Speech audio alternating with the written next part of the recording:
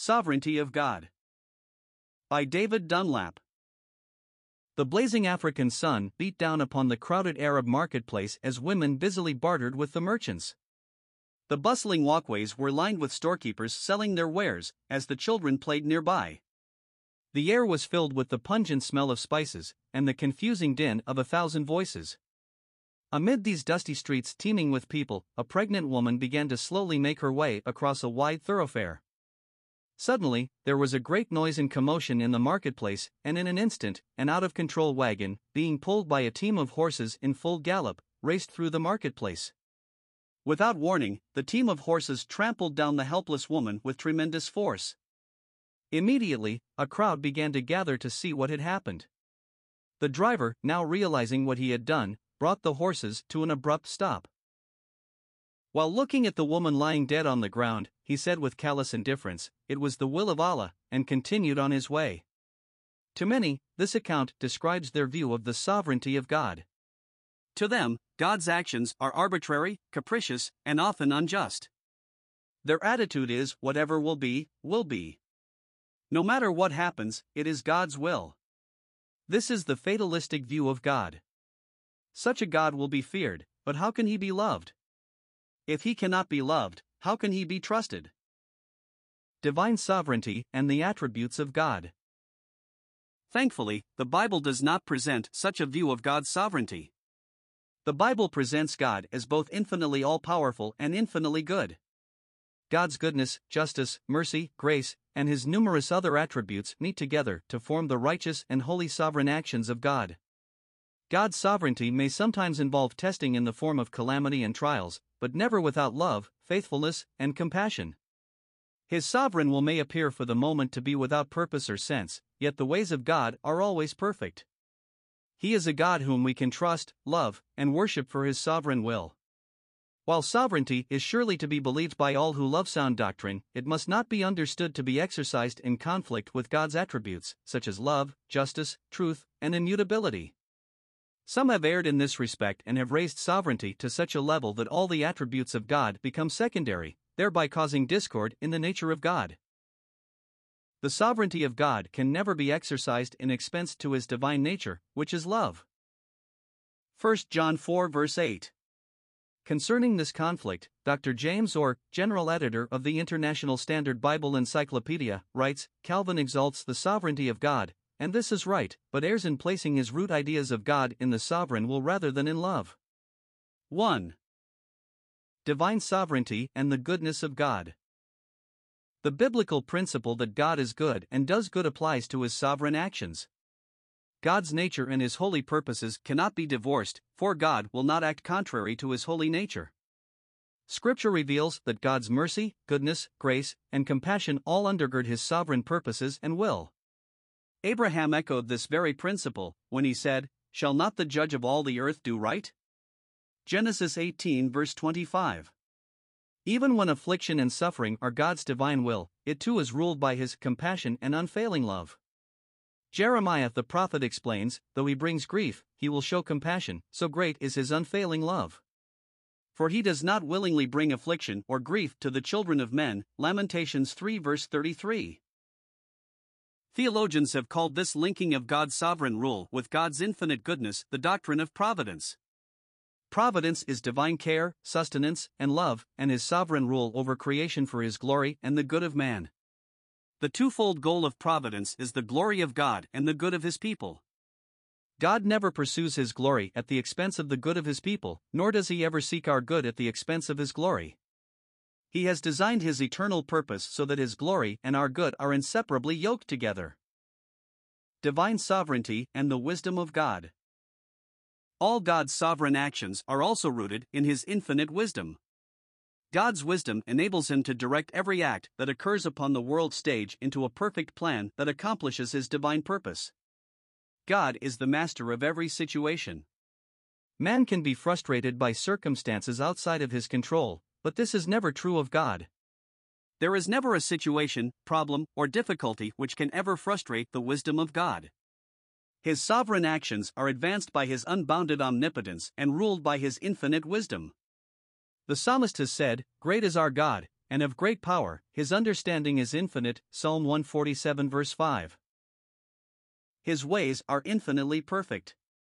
No act of God is flawed, marred, or suspect. No decision of God can ever be improved upon. We may not understand the ways of God, yet they remain rooted in perfect wisdom. It is not our place to raise doubts about our God only wise, but rather to bow in worshipful submission. The psalmist writes of the works of God, O Lord, how manifold are thy works! In wisdom hast thou made them all, the earth is full of thy riches. Psalm 104 verse 24. The biblical scope of divine sovereignty. The doctrine that God is sovereign in his created universe is a truth that must be believed by all Christians. That God is sovereign means that he is the highest and greatest, exalted above all. He is omnipotent and controls everything, working everything according to his eternal plan and purpose. Ephesians 1 verse 11. The Bible states that God is eternal, self-existent, self-sufficient, unchanging, all-powerful, all-knowing, and he alone stands unequaled, above all. For thou, Lord, art high above all the earth, thou art exalted far above all gods. Psalm 97 verse 9. Since God is infinite, his rule must be absolute.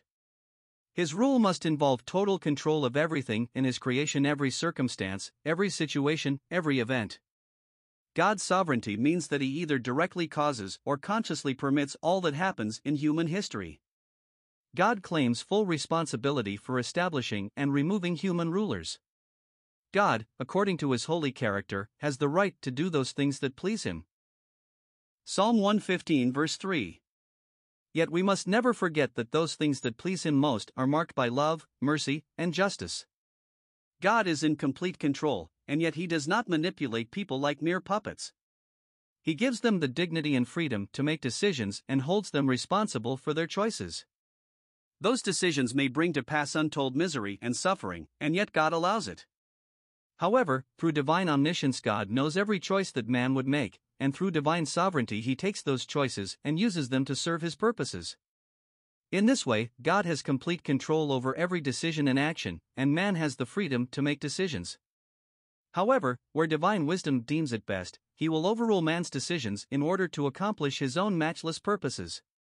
Only an omnipotent God can take man's choices and the suffering that follows and cause them to ultimately serve his sovereign and perfect will. God does not always allow man's sinful actions to run their full and natural evil course, but he intervenes and overrules. Moreover, we should not question God's sovereignty, but rather yield to the good and perfect will of God. Divine sovereignty and the scope of man's free will. However, some have wrongly concluded that if God is absolutely sovereign, then man does not have a free will. It is thought that man can only act insomuch as God will allow him to act, and that man must act only as God desires. Therefore, according to this view, man cannot resist the sovereign will and desires of God. This view may strike us as biblical and logical, however, Scripture does not seem to support this view. Moreover, Scripture emphasizes that God has sovereignly granted to man the ability to make free choices. This is not man usurping God's role in the world, but this is God's sovereign design and purpose for man in the world. Man could not make free choices except that it was given by God. This principle is stated by our Lord himself in his interview with Pilate before the crucifixion. Pilate charges the Lord, "Do you not know that I have power to crucify you, and have power to release you?" Jesus answers, "You could have no power at all against me, except it were given to you from above." John 19 verse 11. Pilate thought that his ability to make free decisions was a personal right.